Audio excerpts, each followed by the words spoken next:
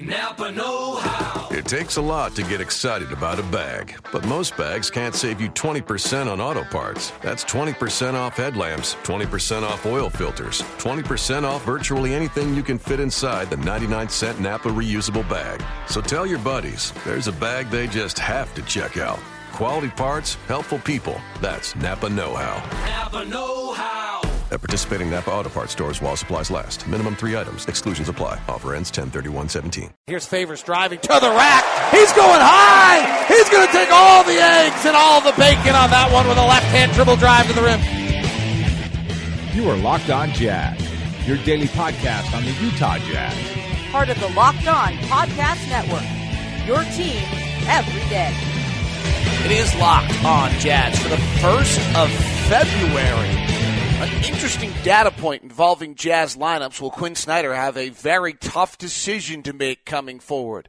What to look for as the Jazz try to amp up after a few days of practice. The Bucks are in town, and we'll preview that matchup. It's all coming up on today's edition of Locked On Jazz. Pow! How are you? I'm David Locke, radio voice of the Utah Jazz, Jazz NBA insider. Hope you're doing great today. Thanks very much for tuning in to Locked On Jazz, part of the Locked On Podcast Network. We give you this podcast each and every day, Monday through Friday. We'll go about 15, 22 minutes today. We often go to 30.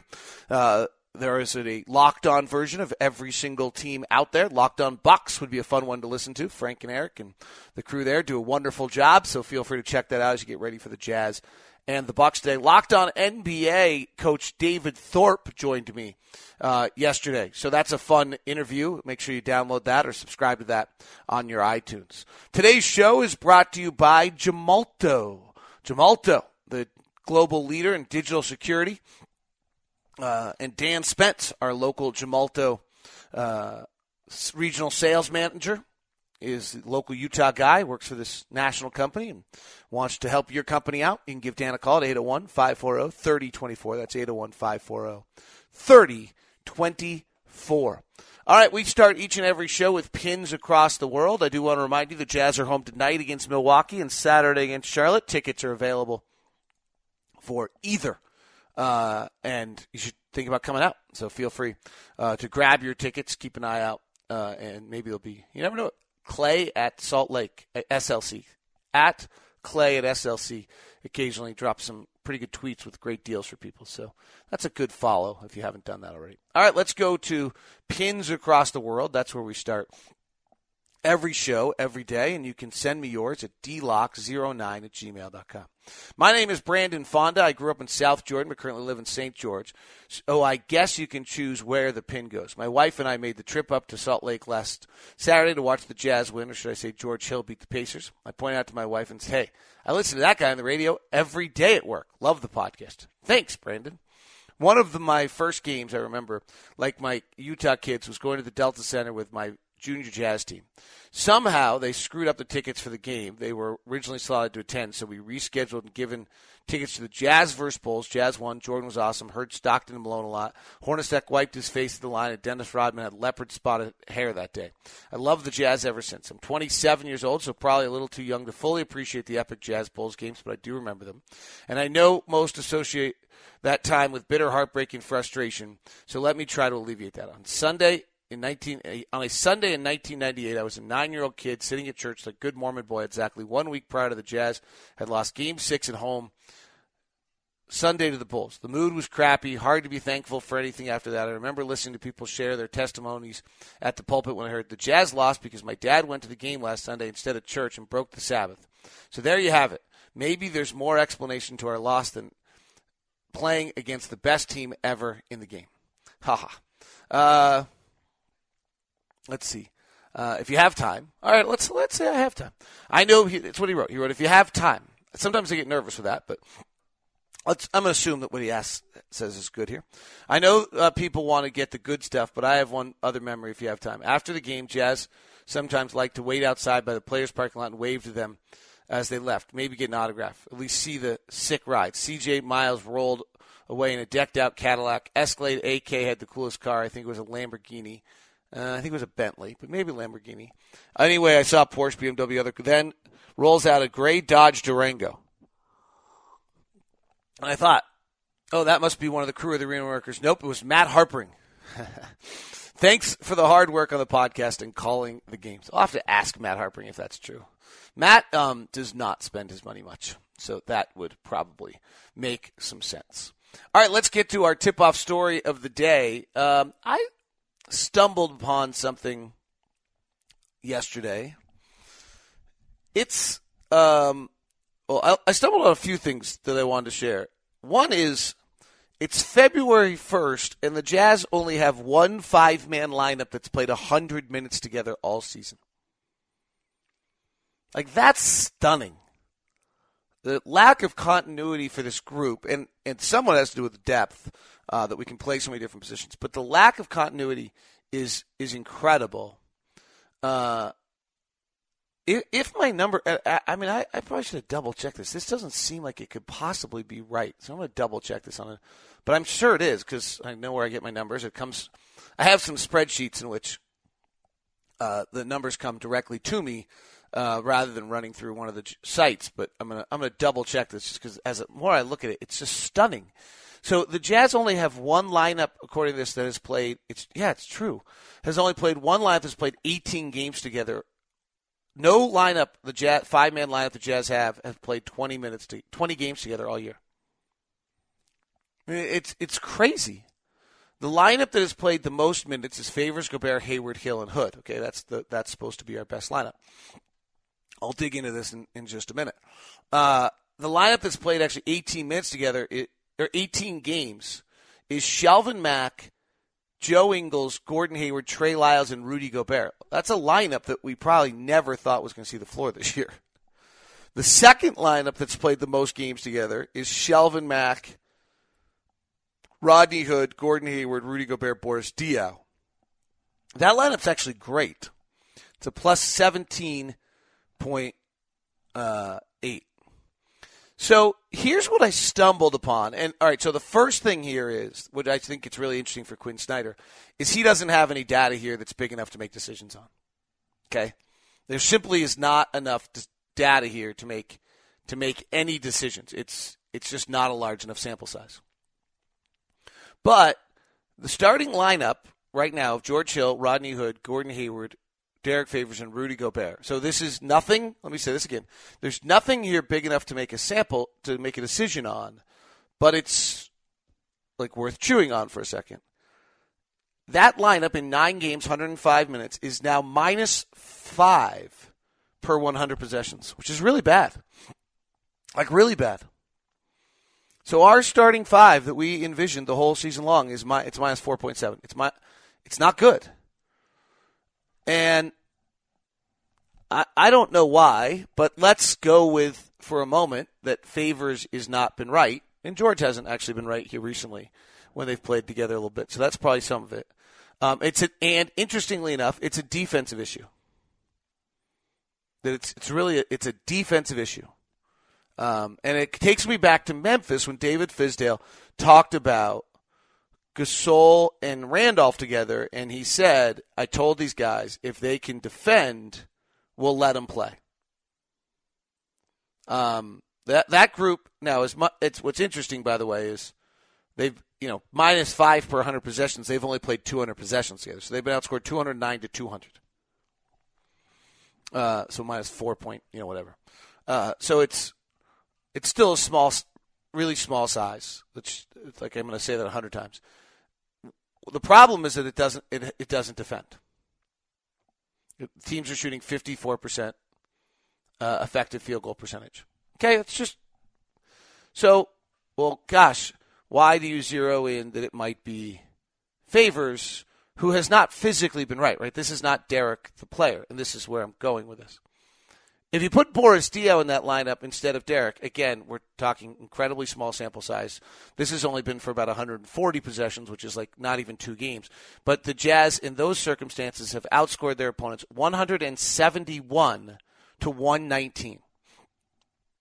171 to 119. Now, again, you got to dig into this a little bit more. The sample sizes are so small that it can be that you got a game against Brooklyn in here, or you got just one bad team changes so much of this. So, and I haven't done that work. So, again, I would never say in my life that I want Quinn Snyder to make a decision, nor do I really think that you should be walking around saying, oh my gosh, lock found, it's not that good, but it's worth a thought. And that's what I do with you on this, is I'm willing occasionally to share with you something and say to myself, wow, like, how could that be happening? So that lineup, which is the starters with Boris, is plus 37. It has played almost all of its minutes together in November. Okay, 57 of its 70 minutes together was in November. It's played 3 in December and 10 in January. Okay? So what happens if you put Trey Lyles in, like we started the other night, instead of Boris Diaw? Still great. So that one has only played 71 possessions, not even a game, has outscored opponents 88 to 73, and is plus 20.5 in the 35 minutes it's played together. That's all, 35 minutes. Again, very small sample size. 17 of those minutes have been in January, and it has been less successful recently than it was prior. Okay, and again, so small sample size. And how do you skew numbers? 30 of the 35 minutes it's been together have been at home. Okay? So I almost feel like I should just close the book and stop right now rather than making the next question. So then I decided I'll look at one other thing, which is and I've looked at this a lot, the two-man groupings of bigs. And it's a little complicated. But in 558 minutes, Boris and Rudy Gobert together are really good. And again, my instinct tells me that there's some flaws in that lineup. That Boris is a little limited, but nonetheless, that lineup is plus 9.6. Rudy and Trey Lyles are plus 7 for 488 minutes. So if you go change who some of those players are, it begins to still show some success. Staying with it, Gordon, Derek Favors, and Rudy for the season are plus 4.4, but not as good. And the question that I'm leading to is, and there's some time to this, is if Derek just can't get right, at what point does Quinn have to make a tough decision and decide that the 16-17 version of Derek Favors is just not going to be the 16.8 rebound, 2 assists, a steal, 2 blocks, dominating physical presence that we've seen for the last 2 seasons in the NBA, who was on the verge of more. It's just such a bummer. When does Quinn have to say, wait a sec, the guy I have right now, because of the back or the knee or just whatever is going on,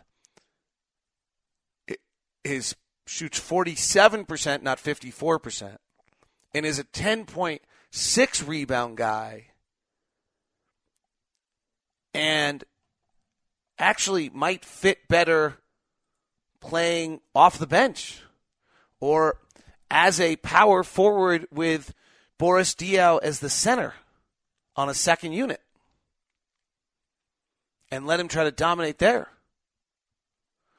Boris Diaw and Derek Favors together are plus 7.4. Derek Favors, Trey Lyles together has not been good, minus 2.2. Probably have to try to figure out a way to avoid that one for some reason. I don't know if it's that. It's only 262 minutes. I don't know if it's that serious, but again, could really make some bad decisions, but maybe there is something there. Favors backs up Rudy a little bit. Favors plays with Diao, can play the 4, not the 5. He doesn't like to play the 5.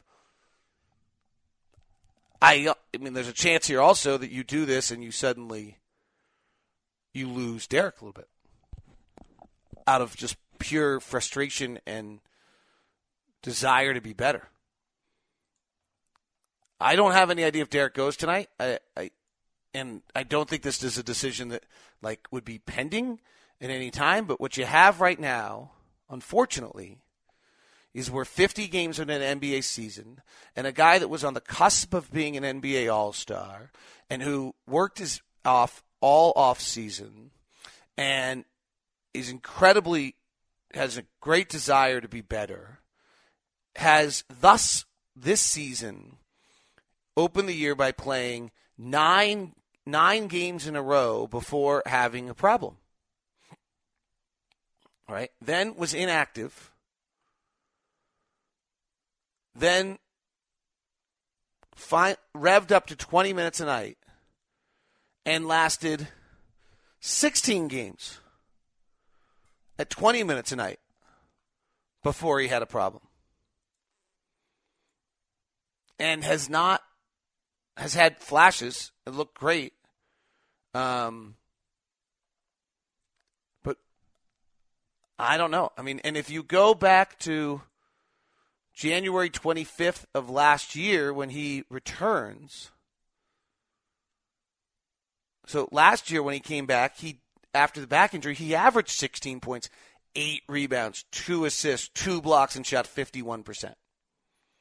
He was great at time periods in there. He stuck 19 and 5 on Karl Anthony Towns. He put 25 and 6 on Chicago. He put 28 and 14 on DeMarcus Cousins. He put 28 and 11 on Anthony Davis. You go find his best games every night. They were all against the premier guys in the league. He put 23, 10, and 6 on Boston. He was great. 30 minutes with regularity. It just hasn't happened. I'm hoping that this is not real. But I wonder, I wonder if at some point in time, do you have to concede terribly that this is just this player that we once believed in is, I don't think it's done. I think might not be there for the 16-17 season. I think it's very hard to get healthy in a season. So I don't know, but I think it's an interesting, and I think it's a very, very complicated dance for Quinn. Today's show is brought to you by Gemalto. Dan Spence is the local Utah guy who is the regional sales manager for Gemalto. Let me give you a little background on kind of what's important to know if your company is trying to figure out data security. One is that everyone has tried for many, many long time of how to stop anyone ever penetrating inside, the exterior of your company's data situation. And that doesn't work. So if you count the data that's been revealed, the data breaches have increased 15% in the last 6 months, first 6 months of last 6 months of 2016 compared to the last 6 months of 2015. Right, so it's absolutely almost impossible to protect against the breach happening. So then once the breach happens, you've got to protect. That's when they're going to breach, they're going to get through. Now what do you do? And that's where Gemalto comes in. That's where Gemalto can deliver huge range of technologies and sciences to business and governments, your organization, to protect the identities and data that you have, and do it in a manner so that the important information is all under lock and key, literally, and that the people that have access to this are under lock and key. No, the people that have access to it are controlled, and if they have problems, you can easily fix it, or if there's someone who is a problem, you can take care of it before they do some damage. So check it out. Gemalto does good work. Dan Spence is the regional sales manager at 801-540-3024. That's 801-540-3024. It's Dan.Spence at Gemalto.com. A few things to watch from the Jazz standpoint offensively. I think we've mentioned the second quarters have been weird. I have no understanding of why, but it's worth kind of taking a look at. Here's the things I think you want to look at early. I think there's going to be an increased attention to an earlier push into the offense. That's something they did early in the year. They practiced all training camp, and the injuries, I think, got them away from it, and the fatigue of the season, I think, got them away from it. So I would keep an eye on that. George Hill getting up the floor early. Alec Burks now available, pushing, breaking the paint early to be able to hopefully create the offense and get the offense rolling earlier. I don't suspect that we're going to suddenly change, how we are, when we are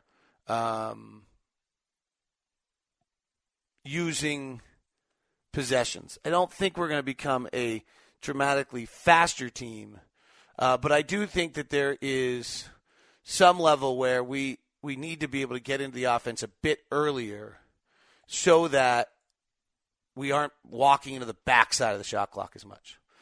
Earlier this year, and I'm checking it right now, we were between 15 and 7 and 15 on the shot clock. We were the number one shooting team in the league. The Warriors are now that team. But if we can get into the offense early and get a shot between 7 and 15 on the shot clock, so we've run some stuff, we've run some actions, we hit early, we have the defense, we shoot an effective field goal percentage of 54%, actually 55%. If we get down to between 4 and 7 on the shot clock, we shoot 43.7%. So that's 10 percentage point drop.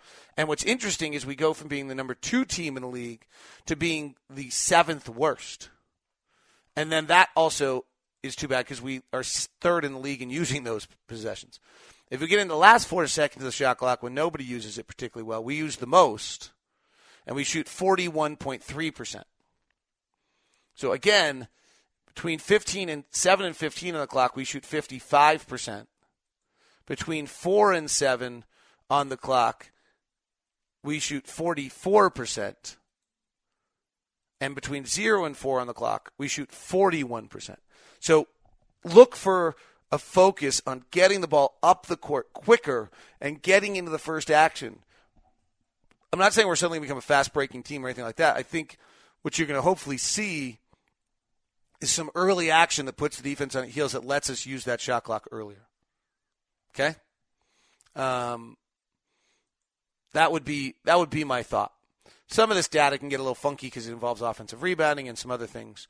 And so you have to be a little careful on when you get too early in the clock to figure out what that data means. But I would look to see that taking place. The other one is we have slipped recently offensively in our three-point shooting. We're not taking as many as we once were. So I would keep an eye on that as well. Final thing tonight, the Bucks. The Bucks are actually an offensive team, not a defensive team. They're the 10th best offense in the league and 20th ranked defensively. Giannis is incredible, 23 points, 9 rebounds, and 6 assists a game. He leads them in all accounts. They run a tremendous amount of pick and rolls. They run a lot of willingly seem to run a lot of side pick and rolls, coming back to the middle. So keep an eye on that. But this is really an offensive team, not a defensive team. I also think it's a good matchup for the Jazz. The Bucks use the fewest amount of, or they are 23rd in the league in percentage of shots taken that are threes. And I look at them and see a team that does not, that lives in the mid-range a little bit more than most people and tries to get to the rim a little bit more than most people. And that's to our advantage because that's where we are defensively. If they're relying, Greg Monroe, I'll be very surprised if he has any type of day today. I mean, he's suddenly trying to power into Rudy and do some things of that sort, and I just don't think that's an area where they can be particularly successful. Milwaukee's the 4th best shooting team in the restricted area in the NBA. the 16th best team. Interestingly, they're very good above the break three-point shooting, where we defend well as well.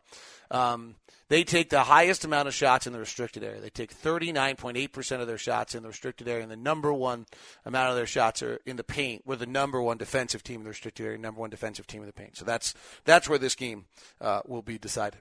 If you'd like to advertise on Locked On Jazz, you can do so. We have an audience that is 97% male and 77% between men 18 to 44 or men 25 to 54. You can kind of figure out why that's the case. Advertisers or studies are beginning to show that podcast listeners are more likely to interact with sponsors on podcasts and have a brand loyalty to those at a fairly substantial rate. I can tell you more about that and tell you what the rates are. They're pretty reasonable. You can email me at dlock09@gmail.com. That's dlock09@gmail.com. I tweeted out last night, Dwight Howard or if Dwight Howard got traded for DeMarcus Cousins, who would be better? I think it's really interesting to me that there's a player who's never won more than 30 games, who we go put on a ball movement Atlanta-based team, and everyone thinks Atlanta would get better.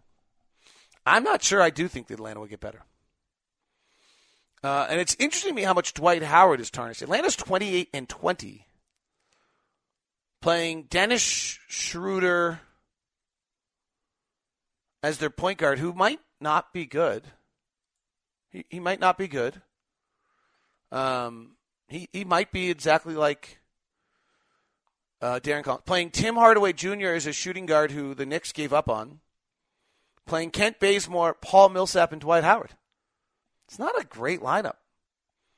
They're 28-20. Dwight Howard, everyone's like, oh, the Atlanta would be, averages 14 points, 14 rebounds, an assist, and a block, and shoots 64%. He's basically Rudy. Might not be as good defensively anymore, but he's basically Rudy, 30 minutes a night. It's pretty good, 12 years in the league. It's a walking double-double every single night. I don't, it's easy to say I don't know how Sacramento would score, and I think that's probably, without Rudy Gay, that's probably true. But I don't think Atlanta will get better. I really don't. Which I think is kind of worth noting. I find it interesting that everybody seemed to think that they would. I'm not convinced of that. Houston beat Sacramento 105-83. Sacramento's tired on the road trip. San Antonio looked incredible, beating Oklahoma City last night. Portland got a win. Denver got a loss last night in L.A. that shakes your head a little bit. Lakers are capable of beating you, but if Denver's really making this run for the playoffs, and everyone seems to have kind of put Denver in as the 8th team. Oh, Denver's gotten so much better. There's no need to. I keep hearing that from a lot of that's a win that they got to get. If they really are that much better, they are now a half game ahead of Portland, and Minnesota has now risen up to 10th in the West. And is only 2.5 games back, and to make a little run at Denver has a better point differential than all of them. So keep an eye on Minnesota. That is today's edition of Locked On Jazz. Thanks very much for tuning in. I will be talking to you tonight from the arena as the Jazz get ready for the Milwaukee Bucks. Have a great night, or have a great day. This has been Locked On Jazz, part of the Locked On Podcast Network. Please go listen to Locked On NBA with Coach David Thorpe.